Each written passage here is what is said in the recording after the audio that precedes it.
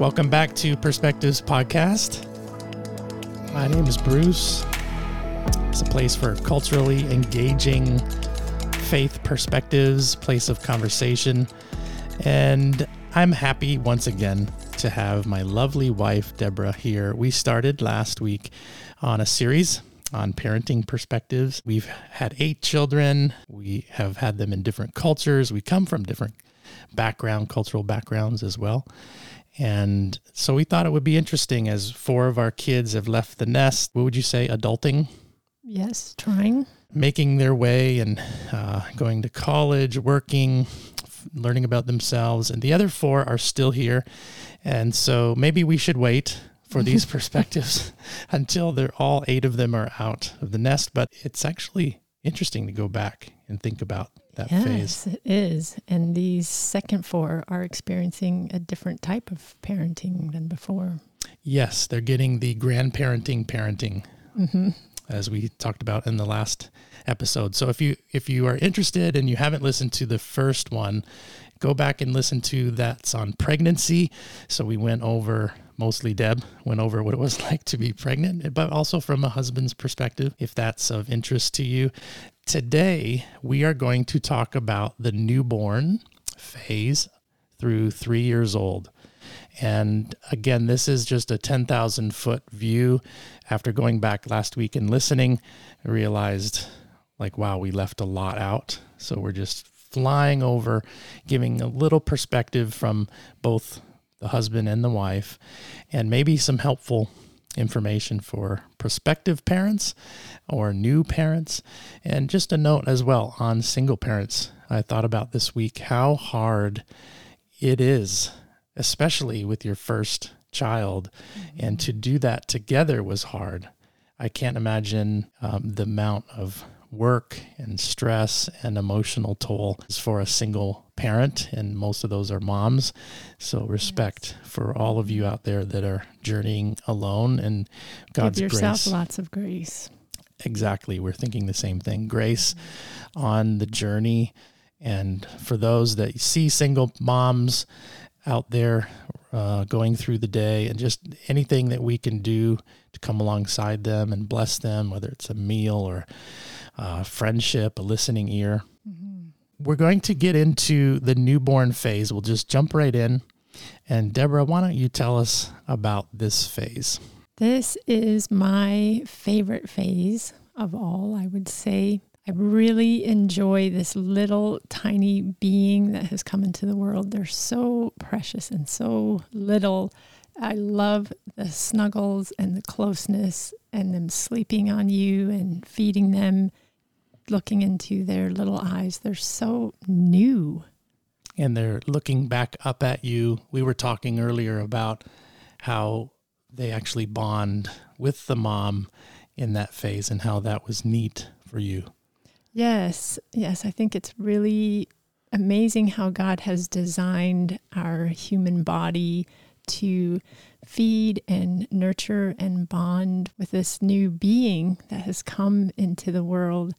And you get to hold it so close. It's like perfect distance to gaze into each other's eyes, and how important I think that is for their brain and their neural pathways. There's more going on than nutrition happening. And I think it's a reflection of God wanting to gaze into our faces with delight. And he wants to be the one to feed us and nurture us, take care of us. I remember the first few times where we would have this new life in our home, in a crib at night, and you walk in and you would see this vulnerable, sweet little life asleep. And as a father, as a parent, looking over them. And for the first time, being a young dad, having the question in my mind, is this how God sees me? Does he look over me this way? And begin to form a new image of the Creator as one who looks down over us with love and care. Having this newborn baby, it is a lot of work, a lot of sleeplessness, crying, and with your first one, you're unsure usually what to do. let's talk about crying, because for the first child, anytime it cries, you're on high alert. You're thinking, I need to stop this crying. Yes. It's a sign. It's the only way they know how to communicate. So they're trying to tell you something, right, that they want to be held or fed. Or they're so super tired. Yes, they would like to sleep. But as a new mom, it's easy to think that they're crying because they're hungry. I think that's the go-to usually. And for me, I found having some sort of schedule was really helpful in knowing what to look for or knowing why they were crying. In the beginning, I think I overdid it with the scheduling because I didn't know what I was doing and thought this was the right way, and it was helpful. Have a rhythm to know what to do with this baby. And what do you mean by schedule? So for the scheduling, I would have times where they would eat, and then we would keep the baby awake for a while, and then it would be time to sleep, and they would sleep until the next feeding. And it was generally around the same time periods that they would sleep for a certain amount of time. And then when they woke up, you knew they were hungry.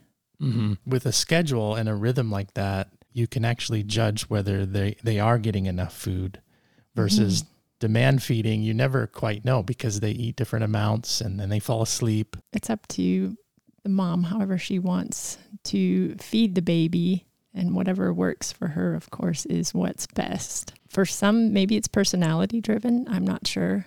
But for me, I saw tremendous help in having them on not a strict schedule like I did in the beginning, but a consistent rhythm where even they knew and their bodies knew what was coming and what to expect. And rhythm's is a really powerful word, even in our adult life when we're out of rhythm. I was just talking to Alejandro from a few weeks ago, our podcast. Go back and listen to his amazing story from Costa Rica.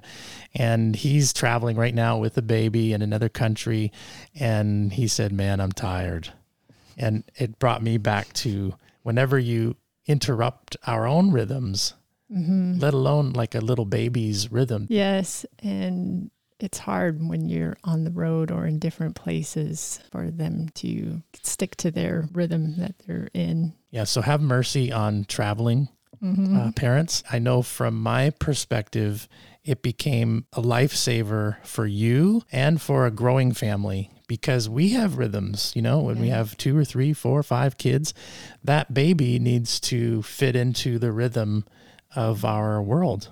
Yes, and it's helpful to know you can actually plan things when you can go out for coffee with some friends. You know already when your baby needs to be home and going to sleep. And so they're not getting overtired out in public. But not to, like you said, overdo it. Sometimes they get sick.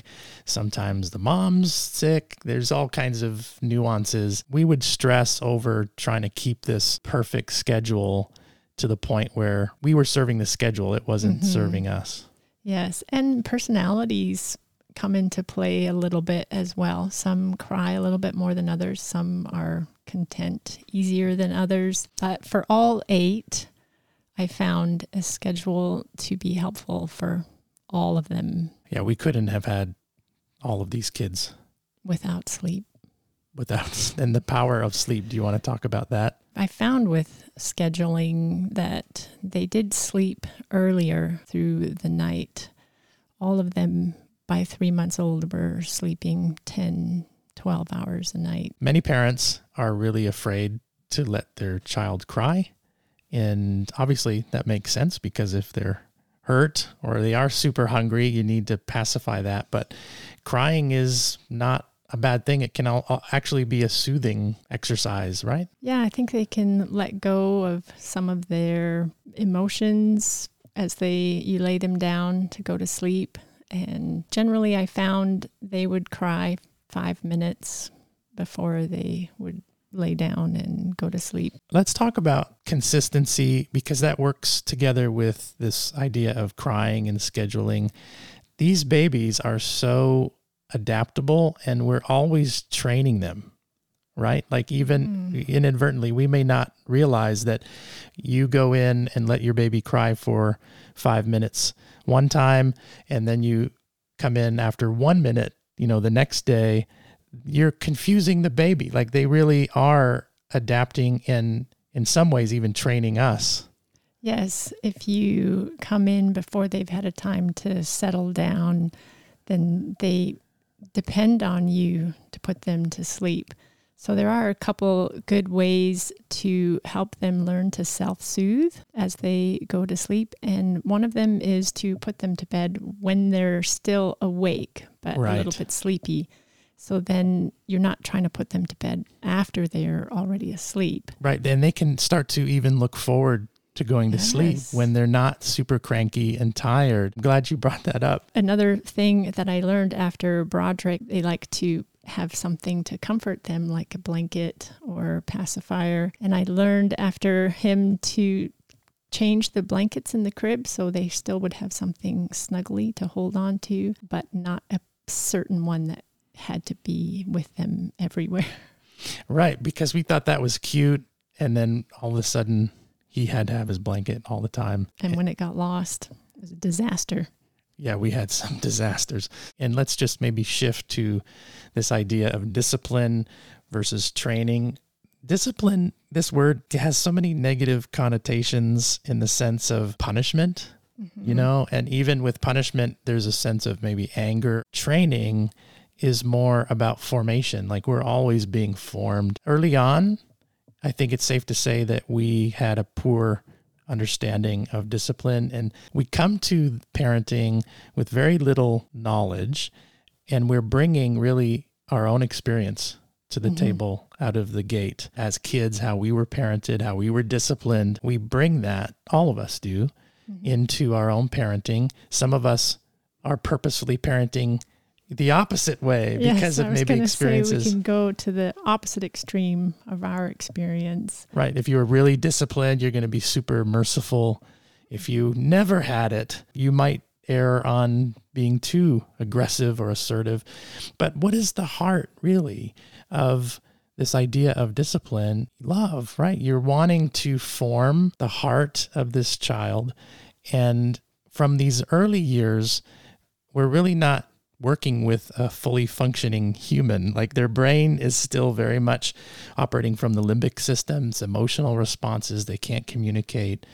So there's just a lot of emotion, and we sometimes get so riled up and frustrated as a parent that we're acting out ourselves. Yes. And I think this is also a great place where your personality comes into play in many ways, and the way you parent has a lot to do with your personality type and what you're trying to accomplish with a child. I think that they come into this world ready to be trained in love. They're open to consistency and boundaries. Speaking of boundaries, they actually like boundaries. Yes, it's comforting for them to know, going back to consistency and boundaries. It's safe. It's a safe place. When we're constantly in this mode of reaction response versus purposefully, training, then the child actually becomes miserable because they become king of the universe in their little mind. And whether it's the parent or the other siblings, you see what we would call maybe a spoiled child, someone who's just whiny all the time and upset and never really happy. And we would say from our experience that that's a child who is suffering because of lack of boundaries. Yes, and too many choices, too much up to the child, and they don't actually like it. And I know we're trying to make them happy, and it's not working. We were introduced early on to a ministry, and they had really good principles that we enjoyed. One of them was this idea of the parenting funnel. And if you have used a funnel, you know that it's shaped like a V. And at the narrowest point, where the water or whatever else comes through the funnel, is representative of the freedoms that we give our children. And as they grow, the goal is that they get more and more freedom. So as you move up the funnel in their age 5, 10, 15, by the time you get to teenage years, the goal is that they have more and more freedom to the point where they're self-governing, but it's based on their capacity to actually respond well, to be responsible for the amount of freedoms that they're given. And so the idea is you're responsible with this, you're given more. Or you should have very limited choices. So if you're choosing what color cup to have at dinner and you're 6 months old, just give them the cup. Don't let them choose. Don't give them all of these freedoms because they're not ready for it. Yeah, so to move with the development of the child, it's okay to make all the decisions for them early on. When you're eating, when you're sleeping, what toys you're playing with. You know, if you give them choices too early, they do end up becoming quite miserable because they don't even know what they want. I think this was such a good picture and helpful concept, especially for me to see, because I am that type that likes to give and to please and to try and make happy, and structure and discipline seems more on the negative side for me. But to see this funnel, that it works this way, just made sense, and have the end goal in mind. Right. We'd have these conversations with our older kids too, so they would understand, like, principally, this is how it's working. As you're taking care of the freedoms that we're giving you, you're going to get more. Our heart is to give you more freedom to the point where we're not constricting. We're just equals. Yes. And the whole goal of that in the end is friendship. Right. Something that you don't think about as a new parent, and you're holding this newborn or that moves into the toddler years, that this little monkey is going to be one of your best friends.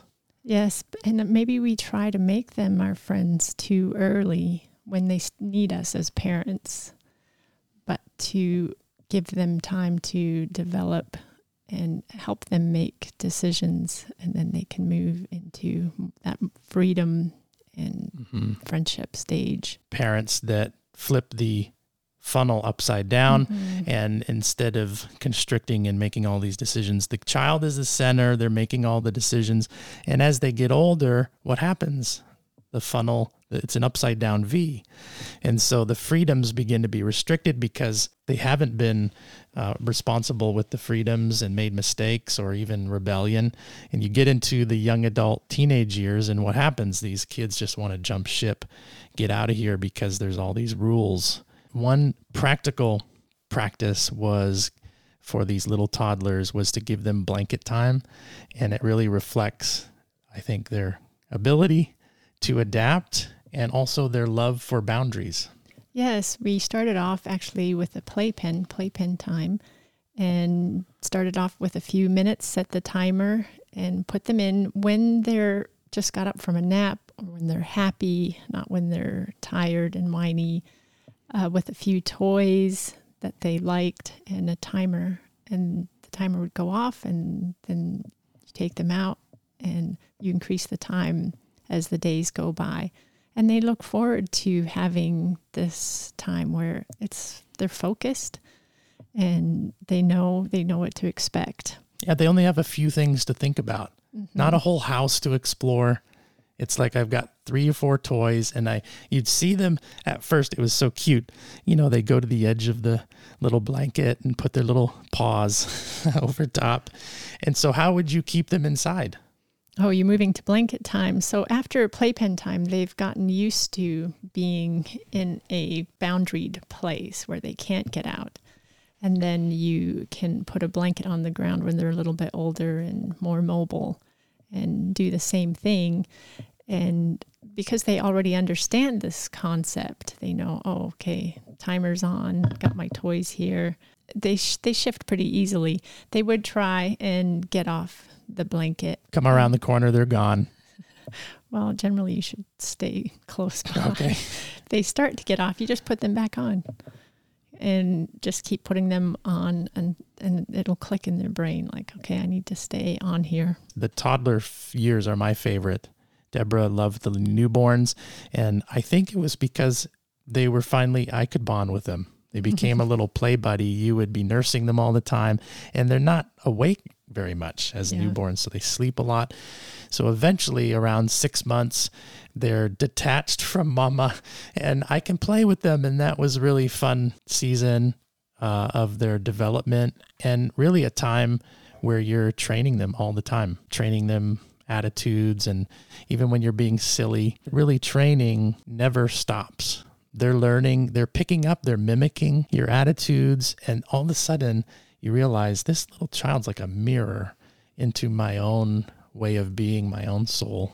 Yes, we were at the mall the other day drinking some coffee, and it was just the funniest thing to me to look and see this little boy. I didn't see his mom. He must have been about 4 or 5. And I wondered what he was doing, because he walked up to this rack and, a big pair of pants on there. And I saw him lift up this pair of pants off the hanger, thought, what is he going to do? And he held it up to himself, like up to his neck. And then he puts it back on the hanger and walks around and picks up a shirt and does the same thing, holds it up to himself, walks around to another shirt. And I thought that is just so funny how he's mimicking what he's seeing adults around him do. This is what you do with clothes at the store. And this is what they do in every aspect of the family. So if it's how we react as parents when something doesn't go our way, they pick it up. Even before they can speak the words, there's an attitude, there's formation taking place. Yeah. It is kind of scary that happens, and it is a mirror to your own self. Everything with the first child is first everything.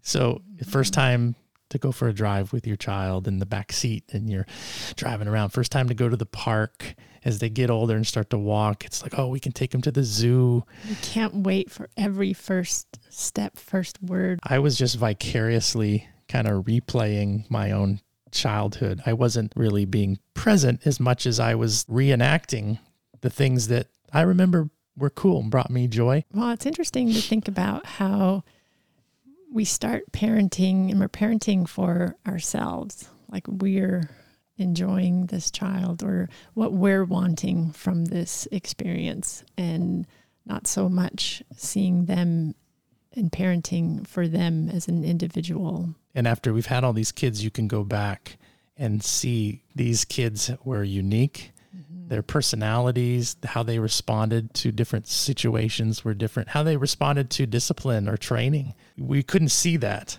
because we were so focused on kind of getting the same outward obedience from them. We were big on first time obedience, not second time, not third time, first time, being consistent with that. Well, how do you get that is different based on the different personalities. And now we see that, but back then we were just so focused on the result of obedience. We wanted all the behavior to be the same. And back then I had this idea that a good family, like you all looked the same. There was a right way to do parenting, and not taking into account who you are personally, who your spouse is personally, and then you add children who are all different into the mix. And so a family is going to be unique and add a different flavor to the world. And we all come from different spiritual, religious backgrounds, maybe no religion at all. We did have a religious outlook, much more back then. Religious in terms of set beliefs, right beliefs, and like you're saying, an outcome. I think that perpetuated kind of this focus away from just nurturing the heart, because we didn't, even in our own relationship with God and with ourselves, we were like living into this idea more than we were living into our true self. Yes. And your theology really comes into play in every aspect of life, and that includes parenting. Not sure if I should say this, but you're kind of parenting with the goal that they don't end up in hell. Right, out of fear. Yeah, it's fear parenting. Yeah. So we like to apologize to our first few kids. It's true. Like at the beginning, you are just trying to do your best and you don't want to mess up. You know how valuable this life is. And you're parenting out of the view you have of God. What's God's ultimate? and for me as a parent, as a mom, as a dad.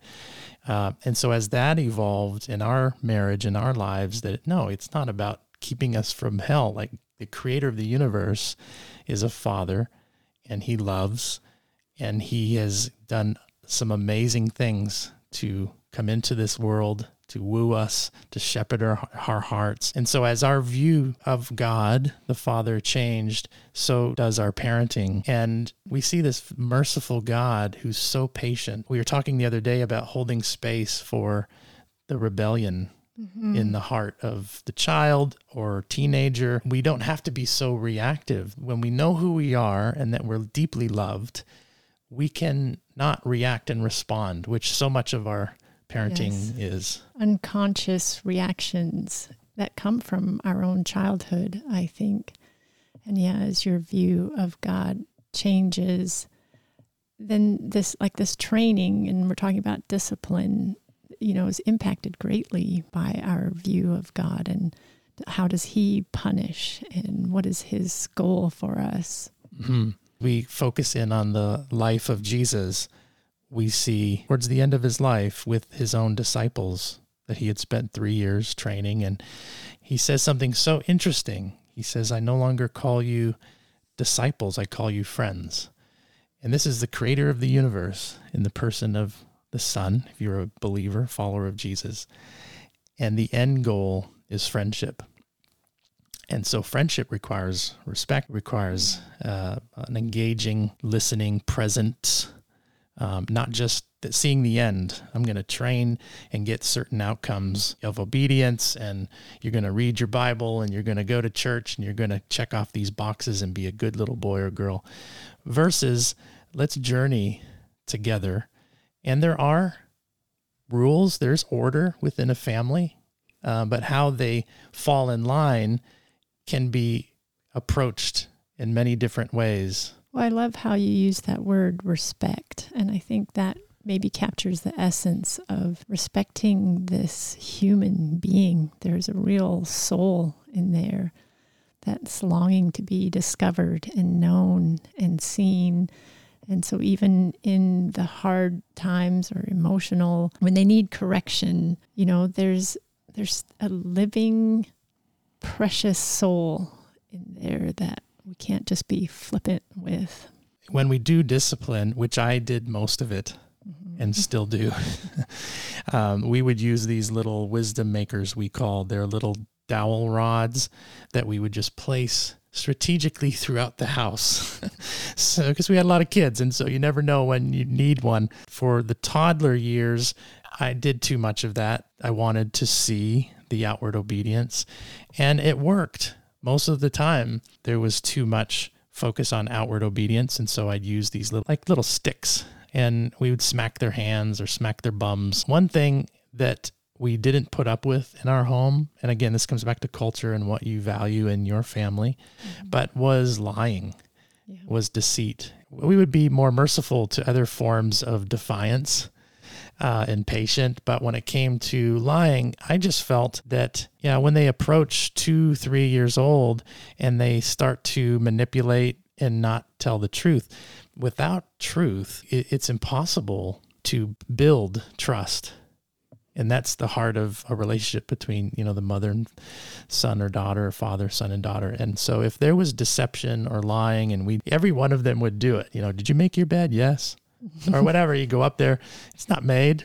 And they test it, is this something I can get away with, or living in an alternate reality of my own making? And so I would spank to kind of bring them back to this is not tolerable for us to function in a meaningful relationship. And I think that would lay the foundation for building trust, that if they see truth as something you value as a parent, then they know that they can trust you to be speaking the truth. It would be sometimes so cute. You'd want to laugh. You'd have this 3-year-old and they just are looking at you and just so convinced in their mind that they didn't do what they just did. And so even their own mind's still developing. And so you need to be merciful and patient. There's much more to say about training and discipline, but it's in the future podcast, when they're 10, 12, preteens, teens, but it does begin when they're 2 years old, 3 years old. They do start to look for weaknesses in the system, and their heart wants to be satisfied with whatever longings they have in the moment, and there's very little self-control. Yes, and we talked last time about being a united front, and so they can't come to mom because dad said no, and they know, well, I'm the weaker one, so probably mom will say yes. And every one of them tested the weaknesses in our marriage, which they're there. And I'm sure they still manipulate us in some ways. They do try and look for vulnerability. And I think of Jurassic Park whenever I think of this, where the velociraptor, you remember, it's inside this impenetrable cage. And there's no way it's going to get out. But it's smart, and it's always thinking, and it looks and it knows when the latch is open, and it ends up escaping. But these little dinosaurs, even 2-3 years old, will expose things in your marriage, your consistency, your unity. The strength of your family is the harmony, unity of your marriage. Yes, a good reminder to bring up that the marriage is the center of the family and the child is not. Right. It's easy to make this child the center. Yes. Because they're so demanding. But if our marriage is the center, we would do things like couch time, where we would purposely just mom and dad sit on the couch. They would come and try and wiggle their way in the middle, and we would put them down off the couch. This is mommy and daddy time. Yes, to have a visual representation of just mom and dad talking, and this is important time for them to connect and be together, and that the child can see that in a consistent basis as well. And they love it. Yes. That's why they want to be in the middle of it. Right? Sometimes if we've parented in a way that we've convinced them that they are the center, they will hate it. They need an environment where they feel safe, like even to test boundaries and test things, you can do that in a safe environment. And if they know that there is stability, that there's love, there's commitment, then they are safe to grow, to be themselves. They relax. Yeah. Yeah, and so give yourself permission to prioritize your marriage, and if they react, then that's okay. Because they will adapt to this reality that, no, I'm not the center. This is something I'm a part of, and that's how a family works. If we had just a bunch of little dinosaurs running around and all we're doing is reactive parenting, then I think there's no way we'd be here today. Yes, and the kids do eventually leave, and you're back to just your marriage. So there better be something there. That stays through the years. Okay, so we're moving to the end of our podcast, but I wrote down a couple things. Sign language. Early on, they do not have the prefrontal cortex functioning. They're not able to put words together, but they do want to communicate. Yes, and there are a few simple sign language motions that they learn when they're pretty young. Don't remember exactly when we started, but it's pretty young. I would say between 6 and 8 months. And there's a few words that really help them communicate. I mean, they know what they want to communicate, but they can't. And to give them this little way to communicate with you was so precious that you could understand what they wanted. More, all done, thank you, and please were kind of our go-to. The main four. And I remember the high chair, so they're being fed. So that's where we would see it. I want more. I'm all done. Let me down. And thank you and please were requirements that they would pick up on just to be polite. They don't understand what being polite means. Yeah, I think it was important for them even to start to learn how to obey with these very simple hand gestures. Yes, it was so sweet. I just want to go back now and see them do it again. We probably teach them different words. Yeah. Something silly. or all the wrong sign languages. Difference between first-time parents and later on, you realize if it's not fun, then it's probably not having much of an effect. Another thing to talk about is that to make sure if you're training, do it when the parent is well rested, not exhausted, and don't do it like in the grocery aisle. Like go home. Yep. Go home and do it in a positive environment. We do that with pets. We know that it doesn't work if there's fear and anxiety and stress. Do it in the context of positivity. Yes, so you don't regret what you end up saying or doing in that moment. And maybe we'll talk about that later, but that process of, because we will make many mistakes, but the process of reparation of those times and mistakes is vital for a child's development. The influence of culture is very real as well. And we think of all the Ukrainians that are uprooted and now in all the different countries around the world. They're now in contexts where parenting and perspectives, rituals and rhythms are so different, and they'll have an effect on their parenting as well. Yes, and that's a good thing to pay attention to even understand what your culture is saying is important and vital.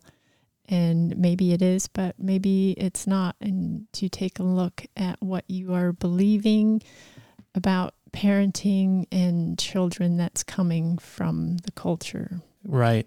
To be aware of your own culture, that's very difficult. It requires you to experience other cultures, to travel, to get out, to be around relationships that can offer new ways of looking at the world. But you realize once you're out of your own particular culture, that culture can be made, that culture is really the values that you have as a husband and wife, as a mom and a dad, that you want to have kind of baked into your own home. So you create these visual shared experiences. So if it's dinner, you sit down, we did. That was a big central part of our growing up, and everyone had their place around the table. What are the things that you, listening to this podcast, that you value, to process that and to come up with things that make your family unique, and you can have your own culture inside of the dominant culture? Again, like taking your personalities into account will affect some of the things you value. So if you're a really fun, outgoing person, you're going to value some different experiences than maybe we would. Yeah, where every family doesn't need to look the same, and to celebrate that uniqueness. Okay, so we've come to the end of our podcast, and we're going to go back in time and give ourselves, our younger selves, 3 words of advice. I'll go ahead and start. And this is, again, for just the newborn to 3 years old. 1, I would tell Bruce to not work so much. I remember in this season, we are very productive. We're working hard, maybe late nights. They grow up so fast that I would tell myself just to be present, especially being there for dinner, miss too many of those. For my number 1, I would say, of course, having a newborn is a huge deal, and it's a big experience. Your body is changing, and you're taking care of this new life that can't do anything for itself. And again, to give yourself a lot of grace for this period of time. It took me many kids, maybe most of them, and I still couldn't allow myself the time I needed to heal. I couldn't allow myself the time to relax and be with this new child. I always felt like I need to be doing more and getting myself back together, taking care of kids in the house, and maybe you've got a job. And I would tell myself, it's okay. These few months will fly by. Kids slow you down, and that's a good thing. That's good. For my second word of advice, I would tell myself to not worry in this first stage about the moral reason why.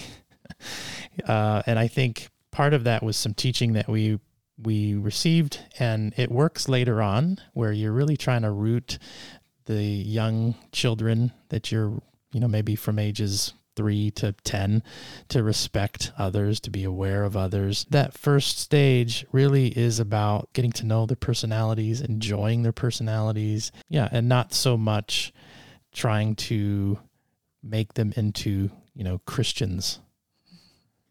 Yes, I would agree. And that would be my second point too. And probably for every stage, it's to enjoy. You're watching these little personalities emerge and watching again our grandson from afar. And it's just bringing back the joy of seeing a unique person come into the world, and to love and enjoy this time where they're silly and goofy and exploring, and just the wonder in their eyes, and to appreciate and learn to be like them. I think we're saying the same thing over and over, but this is my third and final one, and that is to respect their flowering personality. Again, because of the first few kids, it was so focused on outward obedience that our older kids, their personalities were like hidden, because I was so focused on outcomes that they began to just kind of be who I wanted them to be, or we wanted them to be, at the expense of their uniqueness. And I'm sorry for that, and I think we all look to our parents and with some degree of like, what have you done to me? But that's our journey, is, learning who we are and being free in that. I think I could still discipline and train and be more aware of that reaction is really just their personality. They're not really rebellious, or that word that they gave wasn't a confrontation to me. It was more just them being quirky. I can see now what they were being like, and I should just have rolled with it. And there's another way to get to their heart, instead of, here's my parenting principles I'm going to overlay over all you personalities.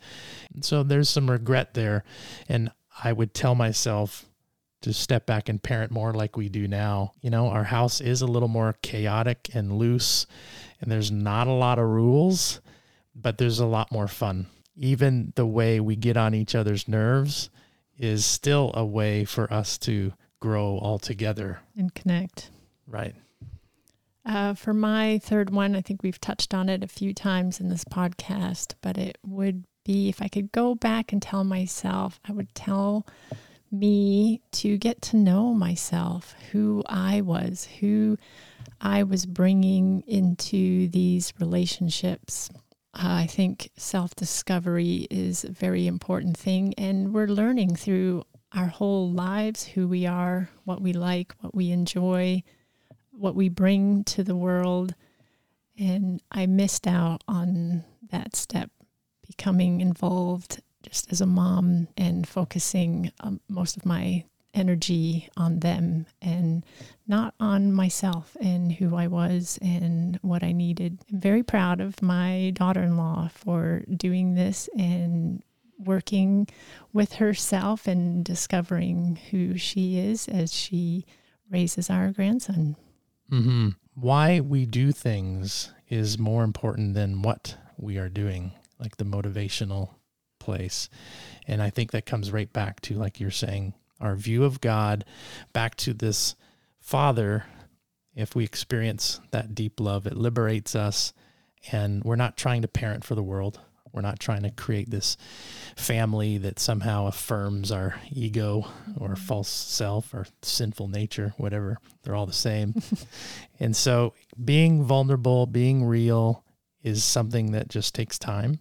So be gracious to yourself, young parents, and I hope that this podcast encourages you. Next week, we're going to get into the middle ages, I guess, so from 4 to maybe 12 or 10, somewhere in there. So if you have kids of that age, come back, or if you plan to, and we'll have some fun. So thanks for listening. Bye-bye.